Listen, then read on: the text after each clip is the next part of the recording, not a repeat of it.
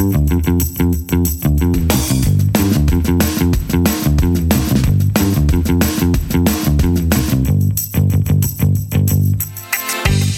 to Weekly Grooves. My name is Tim Houlihan. And I'm Kurt Nelson. Each week, Weekly Grooves picks a current article or news topic, and we explore it through a behavioral science lens. We dig in to help you understand the psychology behind the headline.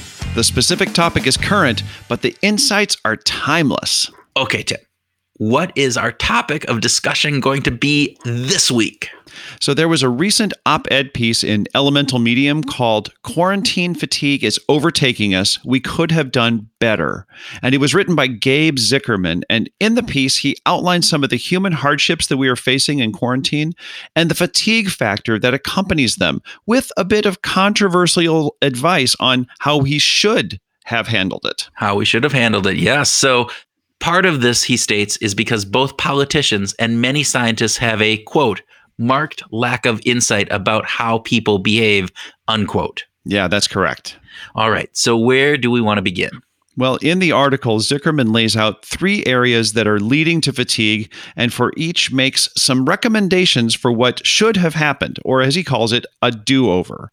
So the 3 areas are 1, human contact, 2, shame and stigma, and 3, boredom and restlessness. So how about if we start by exploring those? That sounds great. So the first one, human contact. We need human contact. We've talked about this on the show before. Absolutely, yep. You get this release of endorphins in your brain, make you feel less stressed, feel you much better. It brings down your heart rate, a whole bunch of really positive aspects of this. And he talks about that there is a, quote, the need for physical touch is ingrained in most humans from an early age. And that, I think, is really important. It's also important the number of people who are impacted by this. Like, without the statistics, it was overwhelming for me to see that there were 120 million that went into quarantine alone. Americans. That's Americans. Yeah, just Americans. And that was kind of shocking to me because I hadn't considered the actual total number. Right. And the idea that Zickerman brings up is that there has been this focus on an absolute social distancing without any consideration for the human need for touch. Now, I get that, right? And he talks about that there's a backlash because of that. There's this psychological reactance, right? We have this pushback against perceived affronts to our freedom, and that feels like an affront to our freedom. There's the forbidden fruit effect that he brings up, which is this idea, wow, it's now forbidden. I now want it. Oh my gosh. Yeah. So I think there's some real key pieces there that he brings up. However, in his do-over section, I'm a little concerned because he brings up this idea that in future pandemics, or what we should have done is have specific instructions for how users can have some guidance around contouring the risk. In other words, how can we touch and still be safe when maybe you can't have any touch because it's just not safe enough, at least not with people who are outside of your network. Yeah, it's pushing it a little far, and we know from history how prohibitions work.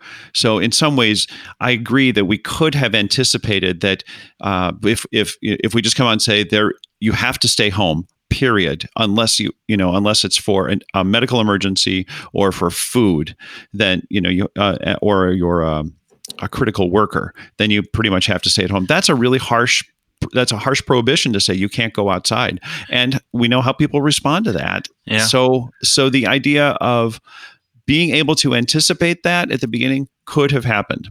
So the government could have helped us ease into that and used behavioral science to actually modify the messaging in a way that appealed to us, or we understood the reasoning behind it and helped us just deal with this idea of being alone.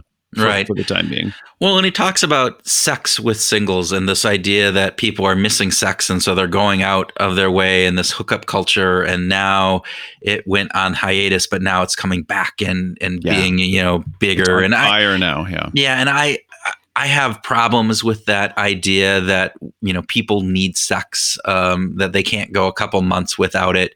However, behavioral science, we can do different things like that. And he did bring up some ideas of, thinking about, all right, so if you are single and you want to have sex, make sure it's monogamous and various different pieces. And maybe, as we've had some other conversations, one of the things that the government could have done, or that we could have been suggesting from behavioral science perception, is if you're single, can you find a way to co-shelter together?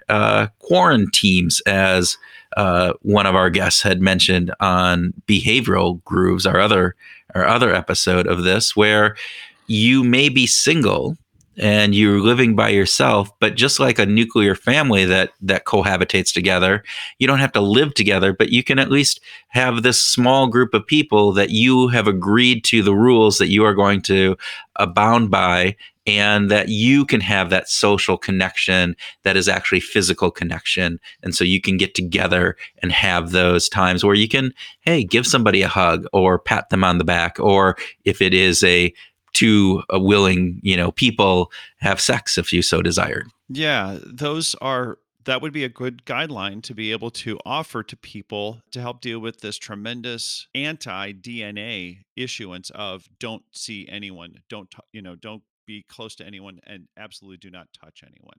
That would have mitigated our reactants and our forbidden fruit issues, I think. Right. So his next one is shame and stigma. So he brings up this idea that, hey, many leaders were encouraging the use of stigma or snitching or shame to change behavior, and how for a certain component of this, and I quote, some amount of shame and social stigma can be highly effective at ensuring group norms are met, but the likely response from people will be to do it, but to keep it on the down low.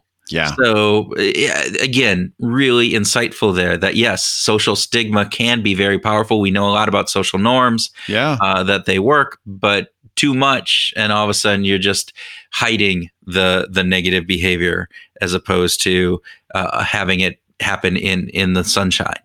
Yeah, well, we know from Christina Bicchieri and from other social scientists this idea that everything that a person does is contributing, at least that they do in the social sphere, is contributing to the social norm. So with all these things that we have to be thinking about during the crisis, one of the things that we could be thinking about is how we don't want to shame people or use stigmas in purely negative ways. Yeah. On the other hand, there are going to be social norms that we have concerns about, and that shaming and stigma can actually act as a positive. Right. Now, the other piece of this is shaming reinforces us versus them. So there is this we versus them, and this idea that there could be some backlash from shaming, such that given the political tribal nature that we live in this environment, that if you are being shamed by the other group, it actually is a positive in your in group. So thinking about some of the people and not wearing face masks and the reopening of the country at this point, some people are shaming them, but for some that now becomes that shaming by the other group becomes a badge of honor for them, just to point that out.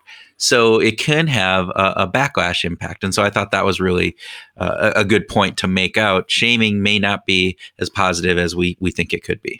Well, especially because of this backfire effect that can happen from it. Yeah. Yeah. The third thing that he talked about was boredom and restlessness. Right.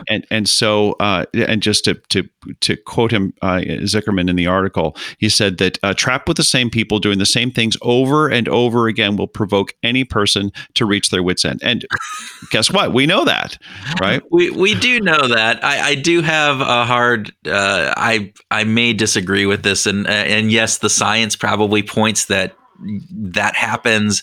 But man, sometimes I just say, buck up, people. This is one of those pieces. It's a few months and you're with the same people, same thing, but you don't have to do the same thing over and over again. And I think one of the highlights that I've seen from this whole pandemic is the creativity that we have as humans, the ideas and the creative outlets that we've been able to do, just from how to see people and drive by graduations and all sorts of other creative pieces from doing hobbies, finding new hobbies, painting, music, all those things that people are doing, yeah, we get bored, but damn, this is really important not to just go out because we're bored and, break quarantine from that perspective. Well, there is some work to suggest that boredom is actually a progenitor of creativity, that it drives. Because I'm bored, and as our friend George Lowenstein says, it's painful for him to be bored. It's actually painful, but that is the motivation to go and create something new, to do something different. And so boredom could be framed in a positive way to say, okay, so what's the problem here? Yeah. What could I do about it? And honestly, when he says that the government, when the author says the government should have a list of activities at the ready to disseminate to individuals and families for quarantine times, it felt a little bit snowplowy to me. Like, get mom and dad out in front of this with the snowplow and take care of it for us. Yeah, I could see that too. Well, and he does bring up this fact that humans are novelty seekers. I fully agree with that. But I think part of this quarantine that is really interesting, and we get into this in some creativity talks that we do, is there's boundaries, right? And so one of the things we know about creativity is sometimes boundaries actually make us more creative. As you said, it's this impetus for us to go out and do some of these things, being bored, but then you're within these boundaries of the quarantine. So you can be really more creative and have some more unique aspects of this. And so I'm of the, maybe I'm old, maybe I've become my parents, right? But it's just like, you're working hard to do it. Yeah. Damn it, buck up and just deal with the boredom. Like when my kids say I'm bored, I say, I don't care. There are so many different things that you can do. And given today the technology and everything else, I don't know how people can be bored. If you're really bored, you can find something that isn't boring. So, okay. Well, let's recap this. How about that? Okay. So we do feel quarantine fatigue. It's real. It's a real phenomenon with real consequences in a time of pandemic. It is brought on by a number of factors, and some of which Gabe Zuckerman outlines in the article, but we feel that he may have missed the boat on some of his ideas a bit. Yeah. So as humans, we want human contact, and that's very clear. It provides a sense of connection and well-being by releasing endorphins in our brains. However, Zuckerman proposes that in future pandemics that there should be ways that single people should be able to get out and touch and maybe even have sex. Well, this may be a bit much, right? Now, there are ways that we could think about that, and maybe using some behavioral science to do that. That would be great. And while we desire touch and it's comforting, we should be able to, as humans, go for a few months without it. However, we would recommend that we find ways for single people to co-shelter with others so that they can have a hug or a pat on the back or even have monogamous sex if that is desirable for both parties. So stigma and shame can help to reinforce appropriate social norms, but it can also lead people to hide their behavior and do things on the down low. Like, we need to be careful to not use shame when it isn't needed. People are already stressed out and don't need additional strain or stigma or shame, which could end up backfiring. Finally, we get bored, and this could lead us to feeling of fatigue. We are novelty-seeking creatures, and being stuck at home can be nerve-wracking. However, with a big however, we are also very resourceful and can be very creative in finding ways to overcome boredom when needed. Yes, it is hard, but to that, I become my father and I say, buck up and find something creative to do. Okay, well, that wraps up this episode of Weekly Grooves. We appreciate you listening and hope that you enjoyed this and found it useful. If you did like it, please share it with a friend and leave us a review. We so appreciate you listening, so go out and have a great week.